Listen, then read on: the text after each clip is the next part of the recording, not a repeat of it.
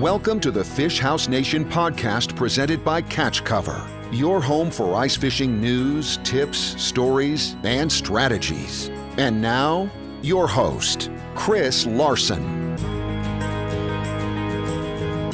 Hello and welcome to the Fish House Nation podcast. We're still rolling through interviews from the St. Paul Ice Show. Today's show is an interview with Lake Erie guide Ross Robertson. We discuss a range of topics, including Lake Erie walleye fishing, using an underwater camera to catch more fish, and just paying attention to the details.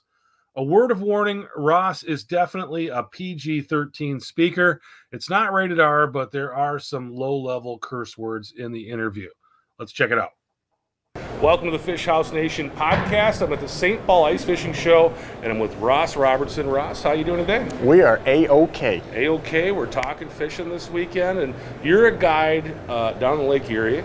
You're mostly doing open water just because of where you are. You don't get a whole lot of ice, but you do have that magical time where you've got some ice on Lake Erie. Can you tell us a little bit about that, and kind of when is the time to go to Lake Erie if you want to go ice fishing for walleyes? This may sound a little different, but this is special that I'm telling you this, because I was actually just telling somebody in the booth there, I don't really talk about this because it's one of those things like when you tell somebody, hey, this is the hot lure, oh, by the way, they don't make it anymore and you can't get it. Right. It's kind of like that with our ice fishing. So I actually take a big old enclosed trailer over to the Bass Islands and leave it when the big boats are still running.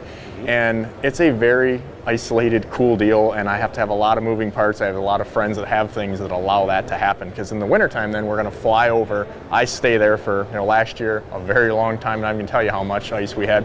Where the mainland, guys are around us quite literally in boats. So I love to ice fish. It's one of my favorite things to do, 100%, and it's very unique because we have a very small section where the islands lock that in, and all that wind kind of blows down there, and we can actually still safely ice fish. So really unique deal, and again, I don't tell a lot of people. You see some pictures and stuff, but because people don't want to hear when they can't do it. Right. And it's a small deal. I'm not a numbers guy. A lot of ice fishing groups and things that the resorts where you guys are at, and a lot of the people that listen to this, they take 50, 100 people, and they've got tons of stuff.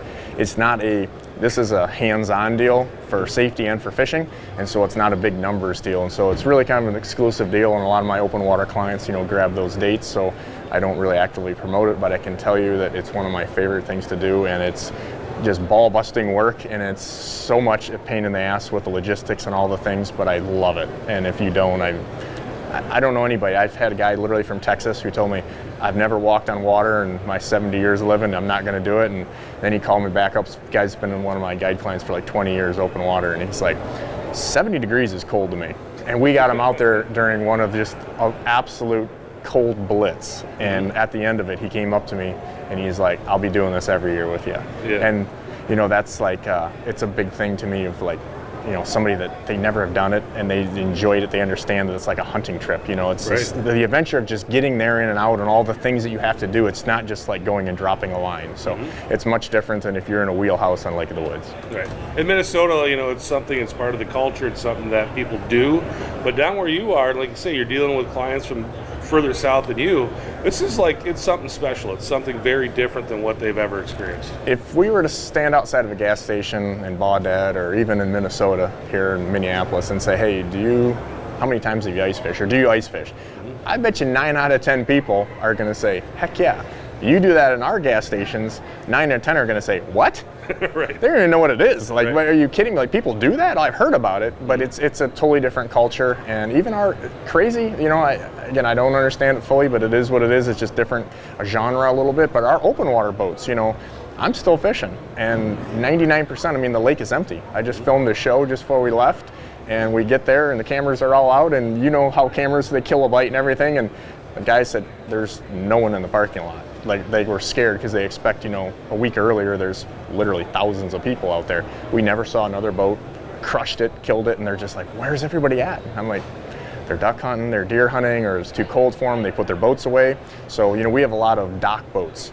And like a lot of you guys maybe in some of the inland lakes and stuff do, where it's pleasure fishermen or pleasure boaters, where for us, a lot of our guys have dock boats, and they have to be out by now. And I love that. Right. That's like the greatest thing ever.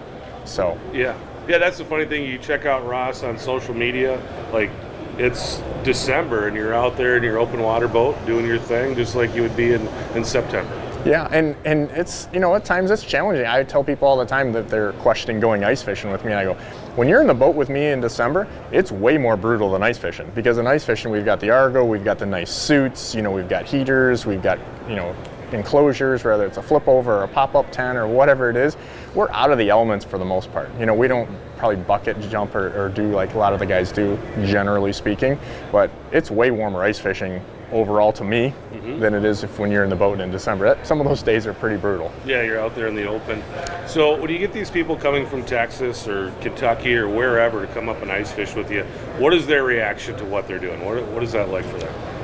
I think some of them are like, holy shit, like we're really doing this, or the short plane ride over or whatever it is. They're just like, it's a lot to take in. I can remember even as a young guy seeing this stuff, or as a young kid, and it's when you drive out on a lake that waves are over your head, a week before or whatever. There's a little bit of, what's going on, a little uneasiness. We're not driving trucks out like a lot of you guys are used to. Right. And so it's a whole different ball of wax. But I would say that, especially when you hire a guy like me, the only thing, here's your tip of the day for somebody that maybe hasn't done this, is get good boots. So many of my guys, they already have, whether it's their Carhartt work stuff that maybe is not the best, but it works fine, right? Maybe soak up a little water, but no big deal, or their hunting gear. Like your hunting gear works fine if you don't mind a little fish stink on it, but the boots are where it gets them. A lot of people don't realize when you're standing on a hunk of ice, those boots that you think are warm, it's a whole different ball of wax. So even putting a yoga mat underneath you or boot warmers or whatever, you need a pair of boots that are really designed for ice fishing. So other than that, probably the other stuff you have works just fine. So let's talk a little bit about your setup and kind of what that looks like when you're taking people out. How do you go about targeting these fish?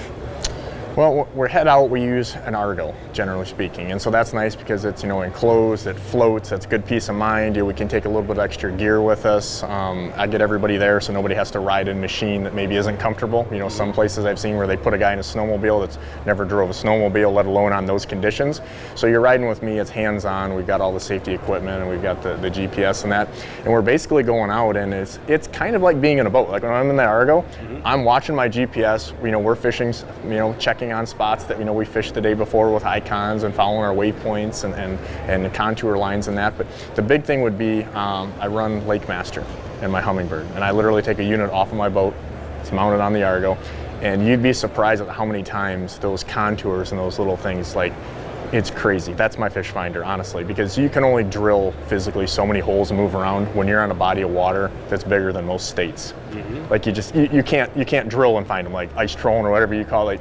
You can't do it. So you're looking for those high percentage areas, and I've used that philosophy going to a lot of other lakes. Like I don't unfortunately get to travel as much as I'd like, but like Cascade a few years ago we went out there and I used a lot of those same principles, and some of those places, like, we're dropping down catching 2-inch or 2-pound perch rather, like immediately on these things that I did my homework with the Lake Master. So I would tell most guys, if you're going to do this on your own, take that unit off of your boat. I don't know why people don't do this. Literally for under $100, you can take a power cord, rig it up. You could even rig and unrig it, which I wouldn't recommend, but you could, for under $100, take that unit, move it over there, have a nice GPS for safety, but then also put that chartography in there, even if you got a different brand. But the Lake Master, especially the new Lake Master HD, is insane, where you can actually color and highlight and see those contours and those composition changes, from hard to soft bottoms. And those are the high percentage areas. And then the best part is once you get on one of those, now all of a sudden it's like, now I know where I can do this again. As the wind changes, or maybe it's people. Like I would say the other biggest thing where I'm at is when the bite gets out, this little thing called social media that we utilize, but we don't like at times, was when the word is out that the bite is hot. On my neck of the woods, it's kind of like Lake of the Woods, you have 1 million people, and that shuts a bite down. So I will leave a bite absolutely at the drop of a hat, even I don't care how hot it is or was, because I know it's not going to be. And so then I'm on to the next thing, because those fish are not going to tolerate that. Like big walleyes, and even walleyes in general, they hate traffic. They are antisocial. So that's the big thing, is don't be afraid to get away from the pack, because if you don't, you're probably going to have a rough day. Yeah. So a lot of people will hire a guide. Let's say they're going to go to Lake Erie for a week. They're going to hire you. They want to hire you the first day or two so they can kind of figure something out, figure out a bite for the rest of the week. That happens all the time. I'm sure it happens to you. It happens to guides up here all the time as well.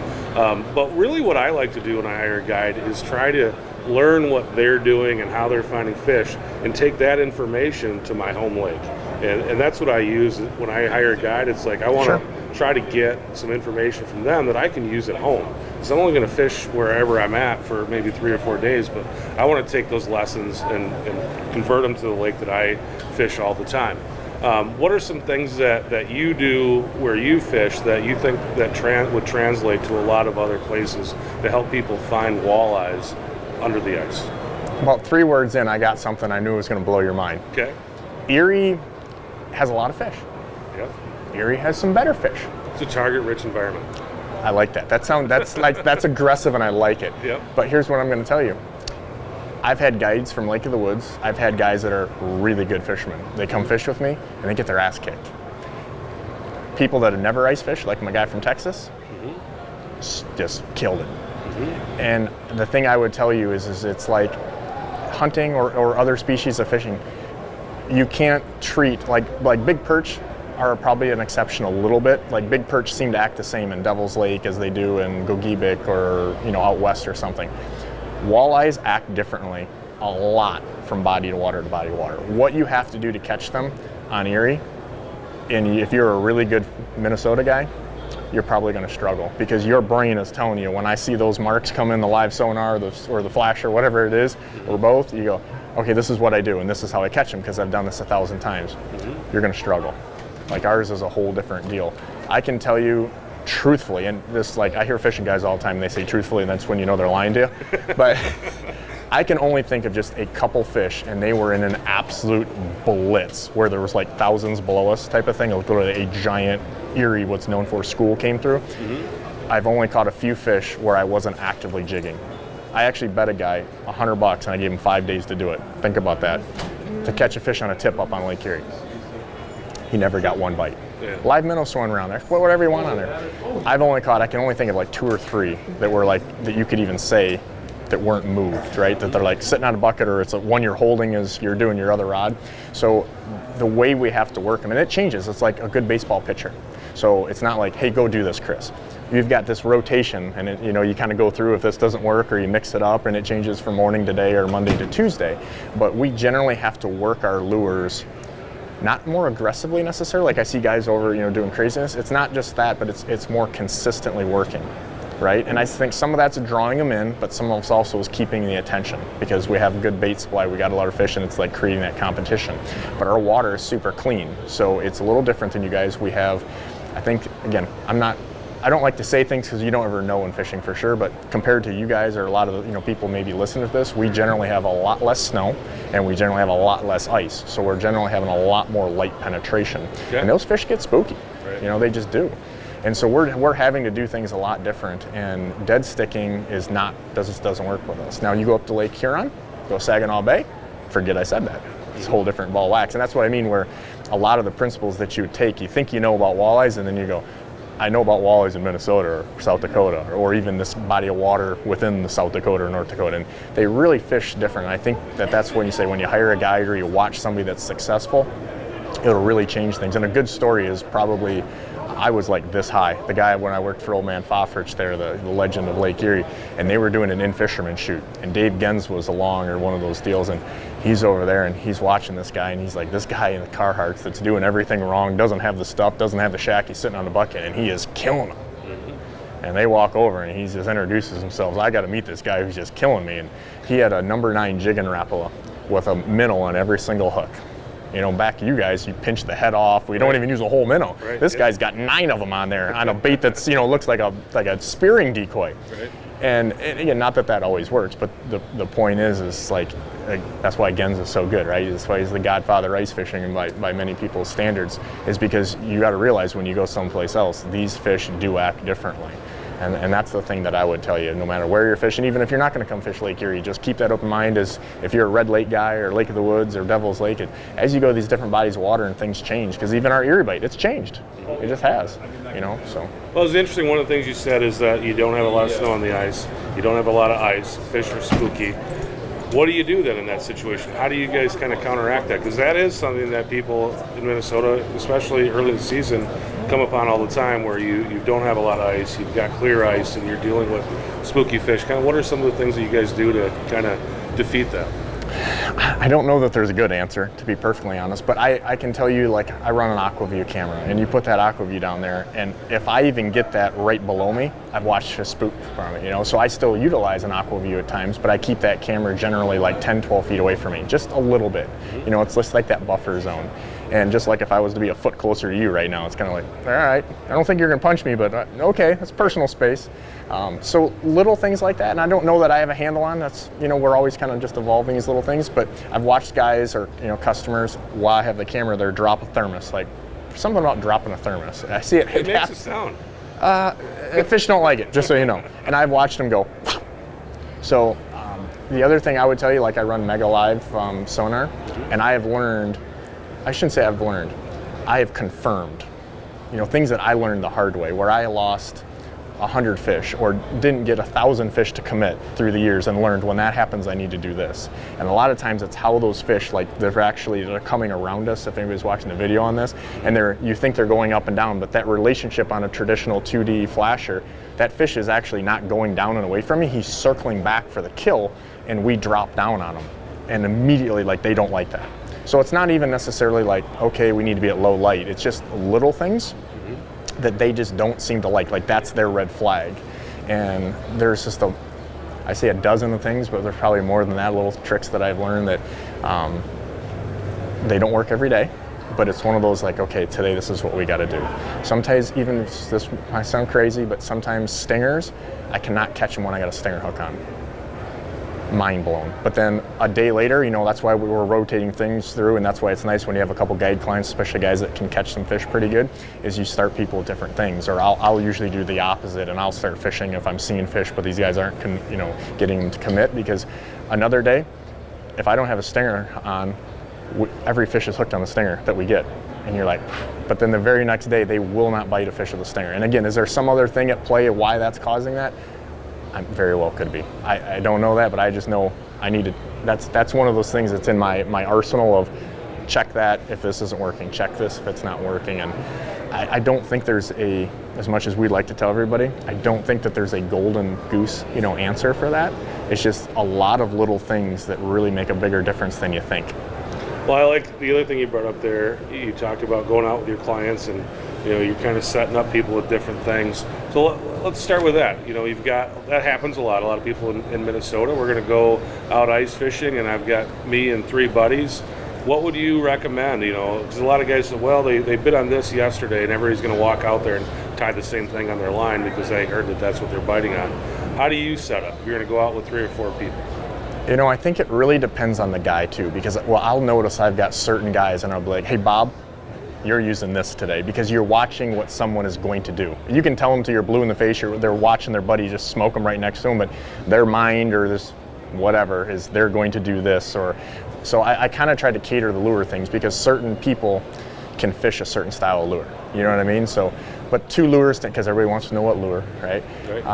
The 2 lures that I would say that we consistently, like, you better have, not even close by, better have probably tied on or ready, would be a Silver Streak Rattle Streak, which is it's a lure that I helped design, and I went through a ton of R&D, like 3 or 4 years worth, but finally got it kind of perfected, and it's available in bigger sizes. So a lot of stuff that you guys see, you know, it's maybe not available in the sizes that we need, because there's oftentimes with our current, we need 1/2 to 3/4 ounces minimum to just get down and see it on our screen.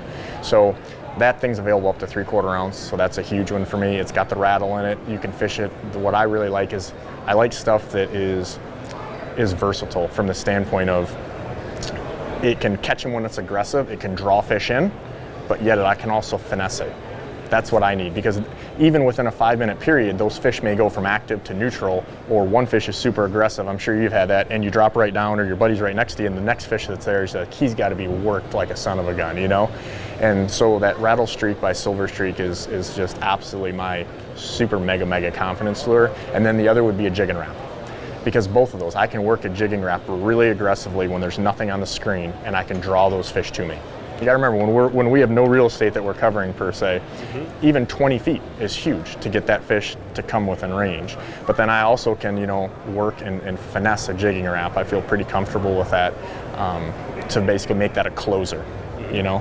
And I think that probably the biggest tip I could give somebody on how I got pretty good at doing what I do is getting my ass kicked back in the day, Yep. and learning that what I was doing wasn't right. Like, you're out there and the fish aren't biting, but you got your buddy right over there and he's stroking them, because there's always something you can do. Maybe it's still gonna be a tough day, but there's something you can do a little different. And for me, I literally learned with an AquaView, putting that camera down and watching, when I do this is what happens.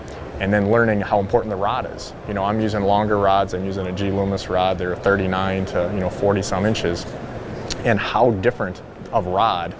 I mean, I'm not saying you got to buy this brand or this or that, but how that action will actually change how a jigging Rap swims, how that rattle streak, is moving the rattles or not. It's really, really important, and those things are going to vary. But knowing, like a baseball pitcher, like a good pitcher, he knows where he can place that under the circumstances. And it's the same thing with the lures, where when you put them down there in the camera and you go, okay, when I do this, it does that. And even things like, if you're a braid guy, I'm not telling you to use braid or mono or not, but when you use braid on a jigging Rap versus mono, it totally changes that lure. Do you know that?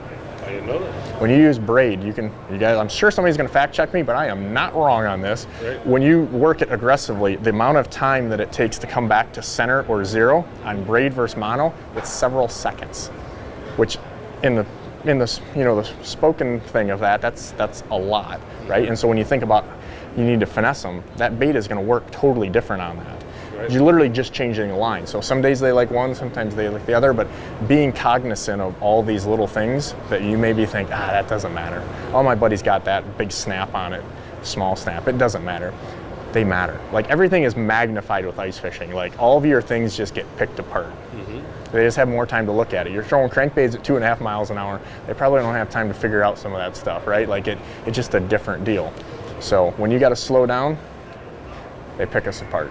What I'm hearing from you is that you should buy a camera. Absolutely.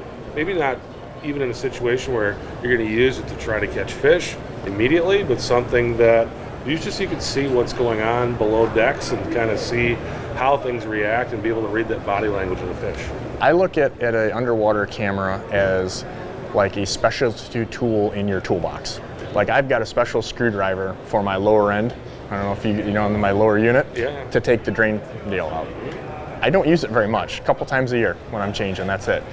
But if I don't have that, I've just taken a $35,000 motor and I'm gonna have water in it and we have a big problem. And so I don't wanna strip that screw. So the 2 minutes I use that a year, I really, really need it. To me, the camera's the same thing. I don't actively fish with the camera, generally speaking, but I'm learning I'm learning with it. And then, like, when I was on that Cascade trip, if they see the videos that we did with that, we dropped down, we saw these fish, and we realized, like, hey, these fish are way too small. Or they were pike minnows, which was an invasive there. And you can spend your whole day fishing these pike minnows, which will just chase you all over the place, and they look like nice perch. Right. But you're not going to get her done. So again, those 5 seconds of confirming that, like, boom, got to go. Drop that down, check this. Or seeing bottom content, when you get on some of those things like shell beds. Here's an inside tip for you, big perch. They like shell beds. Dropping that down to see. Like, you can't see, I don't care what kind of live sonar you got, what brand, it doesn't matter, what type of 2D flasher.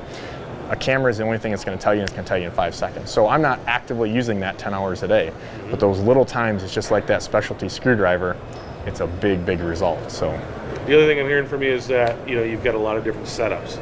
So how many rods are you taking out of the water with you? Because it sounds like you've got a setup for this, and you've got a setup for that, and you've got braid, and you've got mono. Yep. And what does that look like in your rod locker? I prefer mono day in and day out. Okay. For many reasons. I just like the way it swims better. I like the forgiveness, right? So generally what I do is I've got Shimano 1000 size reels, and I've got extra spools, and I got them in a little Ziploc bag in my rod deal, and I got that, so I don't have to have another one. I may have one rigged up if I know that the circumstances are kind of dictated towards that, but I really don't like to use the braid unless I have to, because it's for those that don't know all the specs, mono has 20-some% stretch, braid's got single digits. When you get up and you got a foot to go and they're shaking their head, bad things happen. But if sometimes for feel and sometimes for also providing a different action, I will use that. But I think that the rod thing is huge. So when you're using, I don't even know what a good example would be, but let's say cars. Everybody understands cars. If you're going to tow a 10,000-pound trailer, whatever it is, you can't use a minivan. You can't. So I mean, you can, but there's videos out there how that works out. And it's the same thing with rods. And again, I'm not here to sell you a bunch of rods, but I'm gonna tell you, it 100% makes a difference. Where you can't use the same rod for an 1/8 ounce lure. Or a lot of times I'll actually use a flutter spoon, you know, when there's no current, when things are really, really subtle. That lure that I'm using a 1/16 ounce basically flutter spoon or 1/8 ounce flutter spoon, and now all of a sudden I'm using a 3/4 ounce spoon, you put minnows on it, you're pushing an ounce if you put it on a postal scale. And a 1 ounce lure, like, so the rod bounce, you know, how that loads and how you present it, or so you can stop it, you need to have a different rod. You know, so for me, like with the Loomis, I'm using a 392 model specifically, which is a 2-power rod. It's a 39 incher, and then I use a 413, which is a 3-power. And there, you know, you see one number difference in there, but as you bend those or flex or looking into my stuff where I've kind of shown videos on that, it's a totally different deal. We go from minivan to 18-wheeler. And that's what you have to do when you're going from that flutter spoon to a, you know, basically a 3/4 to 1 ounce lure. And it makes a huge difference on how that bait's presented. I promise you there's no sales pitch in that. It's a big, big deal. Awesome. Ross, is there anything else? I'm sure there's a million things that I could ask you, but I know time, everybody's got to get back to their booth. Something else you wanted to talk about before we wrap up? I would say lures are important, but pay attention to the small details, because the wrong lure will catch them if you're paying attention to the right details. There you go. So, it's the little things, right? Just like everything else in the world. It really is. Little things. For Ross Robertson, I'm Chris Larson. Thanks for listening. Thanks for watching. We'll catch you next time. Thanks for listening to the Fish House Nation podcast presented by Catch Cover. For more ice fishing content, visit our blog at catchcover.com.